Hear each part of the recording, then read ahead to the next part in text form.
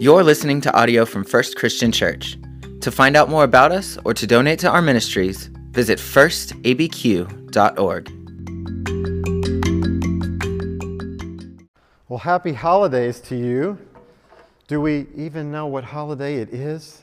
I mean, we just got through with Thanksgiving. I hope you had a wonderful Thanksgiving. It's been so wonderful with the leaves turning and the weather turning cooler and the opportunity to be with family. And I trust that you were able to gather maybe with a friend, maybe you were with some family, or maybe you were even on your own. However you celebrate, I hope that you were able to spend time being thankful.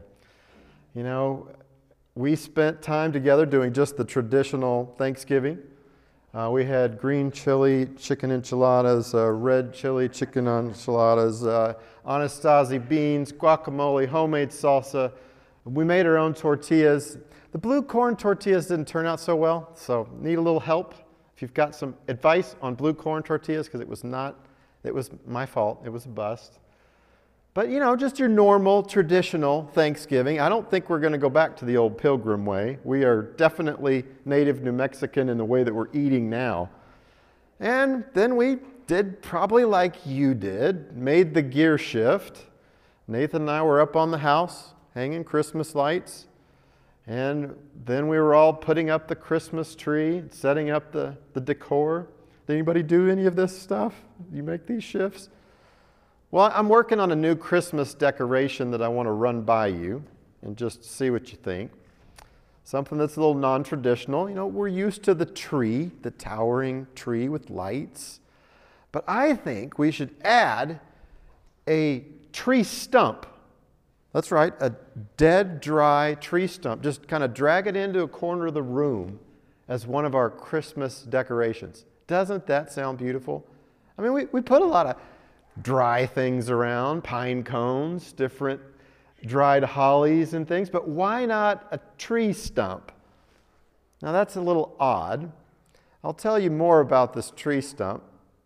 But I think personally, some of us drag a tree stump into the holidays anyway, don't we? We've experienced some kind of a loss, or we're going through a difficult situation. We're facing relationships that may not be what we want, or maybe we want them to go away. And so it's kind of like we kind of already have this tree stump, and I'm just saying we ought to drag it in and put it in the living room. At First Christian, we are a group of people that are rooted deeply in faith. We're driven and directed by the hope that we have that's beyond ourselves. And we're surrounded in love, a love that holds us together beyond even the love that we're able to show. We're wrapped up in a much, much bigger love. And that experience invites us to maybe approach the holidays in a different way, the way of hope. Today we lit the hope candle, focusing in on things as they should be, as they are, but they're almost invisible to us. We have to look more diligently to be able to see and discern it. So what it takes are some ingredients. You had lots of ingredients that you made for your holiday festivities, but the ingredients that you're needing today to show up is yourself. You got to bring who you are. And I'm inviting you to bring the ingredient of this dry stump, your circumstances, the economic situation that you're facing, the physical ailments that you might have, and even those relationships or spiritual ailments. I want you to bring that, and let's focus in on hope, the hope that God calls us into. I found out a few weeks ago, maybe even a little over a month now, that one of our clubhouse kids, you know, we got to enjoy our kids today, wasn't that great? So many people serving downstairs, so many of our kids involved in Kids Clubhouse, but one of them is reading through the whole Bible. Now that's a big deal even for an adult. And so I asked her, you know, how it's going, if she had any questions, and she said, well, you know, no questions. I've been able to ask my parents. They've been answering questions. Okay.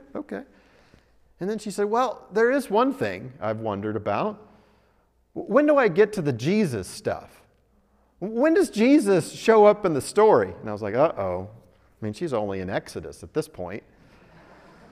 Well, it's going to be a long, long time. A lot of boring stuff. Many, many pages that you're going to have to plow through before you get there.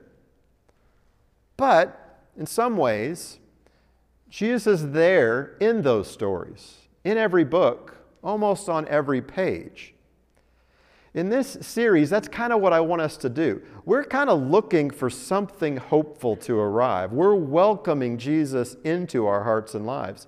But when is he going to show up?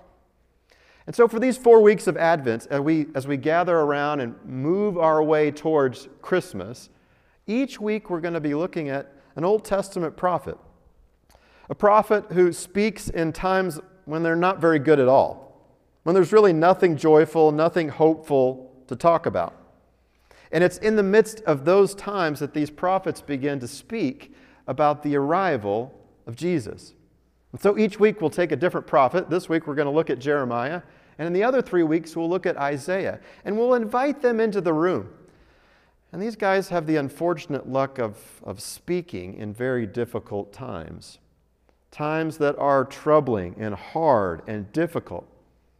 And we're going to do that in order to celebrate Advent, which might be a new word for you, Advent, a word that means coming or arrival. Kind of a churchy word for sure, but that's what we want to be about, welcoming the arrival of Jesus.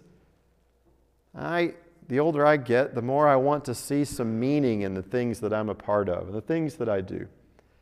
And I know that Santa and reindeers and jingle bells and all of that is lots of fun and good, but for more than 2,000 years, we've used this season to look to the arrival of Jesus. And so I'm not going to be a Grinch, I promise you that. There's going to be joy, there's going to be giving, but I want to do so through this tradition of welcoming the arrival of Jesus into our presence, because that's significant.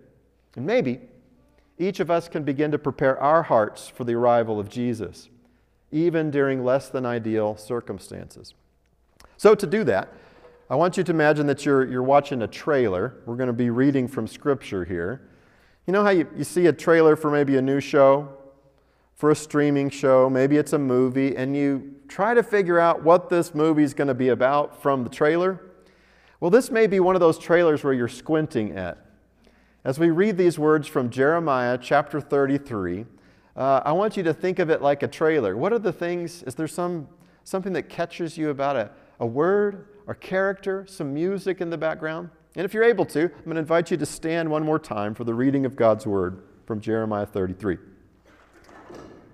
Verse 14, "The days are surely coming, says the Lord, when I will fulfill the promise that I made to the house of Israel and to the house of Judah. In those days and at that time, I will cause a righteous branch to spring up for David, and he shall execute judgment and righteousness in the land. In those days, Judah will be saved, and Jerusalem will live in safety. And this is the name by which it will be called: the Lord is our righteousness. For thus says the Lord, David shall never lack a man to sit on the throne of the house of Israel. And the Levitical priest shall never lack a man in my presence to offer burnt offerings, to make grain offerings, to make sacrifices for all times. The word of the Lord came to Jeremiah. Thus says the Lord, if any of you could break my covenant with the day and my covenant with the night, so that day and night would not come at the appointed time, only then would I break my covenant with my servant David, so that he would not have a son to reign on the throne, and my covenant with the ministers and the Levites. Just as the host of heaven cannot be numbered, and the sands of the sea cannot be measured, so I will increase the offspring of my servant David and the Levites who minister with me." The word of the Lord. Thanks be to God. You can find your seats. Okay, so granted, this trailer may not be the most captivating, right? We've got priests running around. We've got David being mentioned. Abraham. Who are these bearded people that are roaming around in this story? Well, we have to know that what's going on when this trailer hits the people of God. We've got Jeremiah, this prophet, a dissident prophet, which means he's giving harsh words to the people of his time. A prophet who doesn't get to come on the scene in a very good time. He comes when religion is declining, when people don't really care about religion anymore, when the kings are not all that good. In fact, it's the last three kings, Josiah, Jehoiakim, and Zedekiah, all come unraveled during this time. They're basically like kings that are puppets on the strings of foreign governments. And Jeremiah already has seen, not in his lifetime, but several hundred years earlier, the people of Israel, that nation collapsed, the northern kingdom. And now they watch as Jerusalem is laid siege to, and Jerusalem is destroyed, and the temple is pulled apart, and the people are in captivity. That's what he watches over the course of his lifetime. It's not a great gig to be a prophetic minister at that time. And that's the situation that Jeremiah walks into, a time of great hopelessness, almost like a dark alley that we wouldn't want to be in, a gutter that some of us have been in before. We've been at the gutter of this toilet trying to make sense of our lives, wondering how we've gotten to the end of this situation. A time of abandonment, maybe we've had some kind of a death, or the death of a relationship where they walk away from us. A time of abandonment.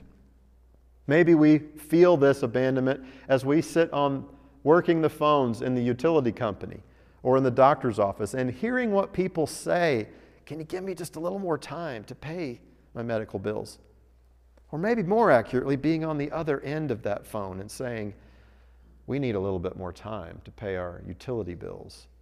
This is the kind of circumstance. What do you do then?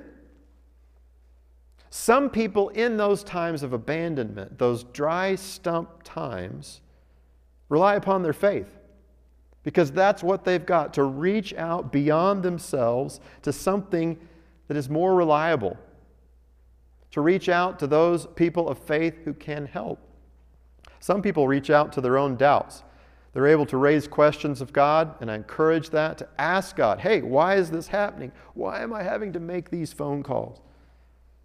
And others of us face people, voices, those from the outside that say, well, why are you bothering to follow God? You're relying upon your faith in this time that's so down and so difficult, and yet what has that gotten you? Where has that led you to? It's into this moment that Jeremiah steps forward and articulates the words of God. God speaks. Will the people listen? Will we have ears to hear what is said?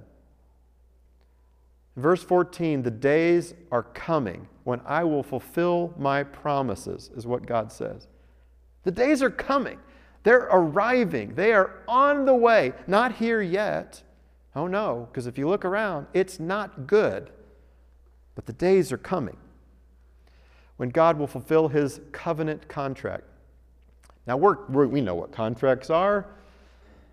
Sometimes we impose our understanding of contracts on Scripture and on these stories. And we think, okay, what am I going to do to uphold my end of the bargain in this contract? Right? So with a contract, I'm going to give you X and you will pay me Y. Give you, whether that's a service or a product or something, and there's an exchange. There's an obligation because I've given you something, and so you give me something in return. Oddly enough, that's not the way God does covenants in Scripture. You need an example of this? I mean, sometimes we think about that it's all about the good that I do that activates the good that God does, but that's not how covenants work. Think about Noah. Noah, the guy with the ark and the flood.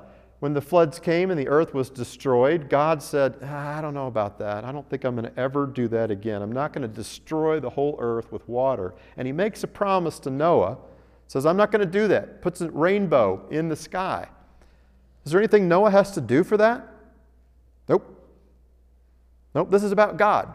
God says, I'm going to give you X. There's no obligation. This is my covenant to you. God is the one obligated. Similar thing happens. That was in Genesis 9. Genesis 22, God makes promises to Abraham, this childless old man and his wife. I'm going to give you a child. I'm going to make many descendants come from you. I'm going to bless all nations through you. Is there anything that Abraham has to do? This is not about his activating this. He does have to do the whole circumcision thing. That's yet another sign. Not a good rainbow there. We might prefer a rainbow. But yet God is the one giving out these gifts and offering them.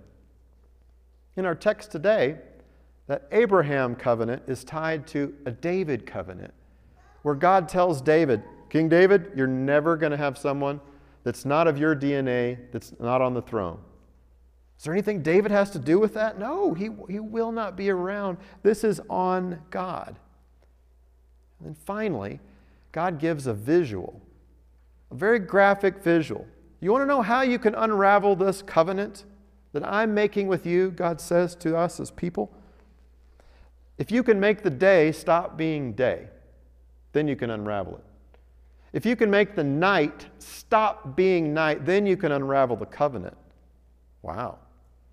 So God ties it to the natural order of things, that we don't have any ability to change day and to turn it into something that it's not, or to transform night and to make it something that it's not. That is how secure and tight this covenant is that Jeremiah points to by the very word of God. And to this bitter group of people who are giving up on their religion, they start to have their ears caught by this promise, this resilient promise that even when we mess up, God is right there to take care of us and be with us. So that's the first thing I want us to hear, that God makes promises. And when God makes promises, He keeps those promises. He holds true to them. In verse 14, you can go back and look at that, about how God makes these promises. Well, the second thing that I wanted you to catch is that God hasn't rejected His people. In verse 25 and 26, He doesn't buy into people pointing the finger and saying, oh, God's given up on this group of people. Just look at how disastrous their life is. No. He doesn't listen to the word on the street. He doesn't listen to the rumors. He doesn't buy into the perception. God has not rejected people that come to Him. Even though it looks like they've been abandoned, they have not. Instead, God's intent on blessing them. And again, He draws on this covenant that He makes with the day and the night. I can't unravel the day and the night, says God. I'm keeping these covenants together. In fact, His final word, when He slams His fist on the desk of this chapter, is mercy. Literally, the final word of this chapter is God showing mercy in verse 26 to this group of people. Now, when I hear those words, that God's going to hold true to His promises and that God will not reject me, that's a God I want to be attached to. That's a God whose covenant blessings I want to experience and to enjoy. And yet there's one more final thing that I want to leave you with. Not just these promises from God, but this name. The Lord is your righteousness. This name is given in verse 16. The Lord is our righteousness. Now, it's a little weird because when you read it, you can't tell whether it's being talked about as a ruler, a person, or a place. Now, why would they confuse those two things? A ruler and a place? That doesn't ever happen. Like, we don't have anybody named Washington and that's a ruler, and we don't have anywhere that we can go now that's named Washington, like Washington State or Washington, D.C. Okay, so maybe it does make sense. The Lord is our righteousness, is both a ruler and a place. And this is when Jeremiah drags the stump into the room that I was talking about earlier. He says, you might feel like you are a dry, chopped down tree, an uprooted stump. That may be the circumstance of your life. But God says the days are coming when I'm going to bless you, when I'm going to give life to you. makes sense that winter would be a good example for this, right? A time when things seem to be dormant. They seem to be dead and lifeless, but they're just in hiding. They're just in hibernation. It's just out of our view. There may be times when we feel like God is not being faithful, but this God, the Lord is our righteousness, is both the ruler of our lives and the place that we can exist in. We can welcome Him into our hearts, into our lives. And Advent is this expectation that we have that this is on the way. It's coming. Because when God says that He's going to do good things, God's going to do good things. When we say we're going to do good things, we don't often do good things. I'm still supposed to help trim some trees of my neighbor. That's been a few weeks back. I haven't come through on that. But when God says He's going to do good things, He does good things. And He does it even in spite of the bad things that we do, calling us gently, calling us intentionally back to Him. So Advent, this time of coming, this hopefulness that we have, it's certainly about Jesus' birth.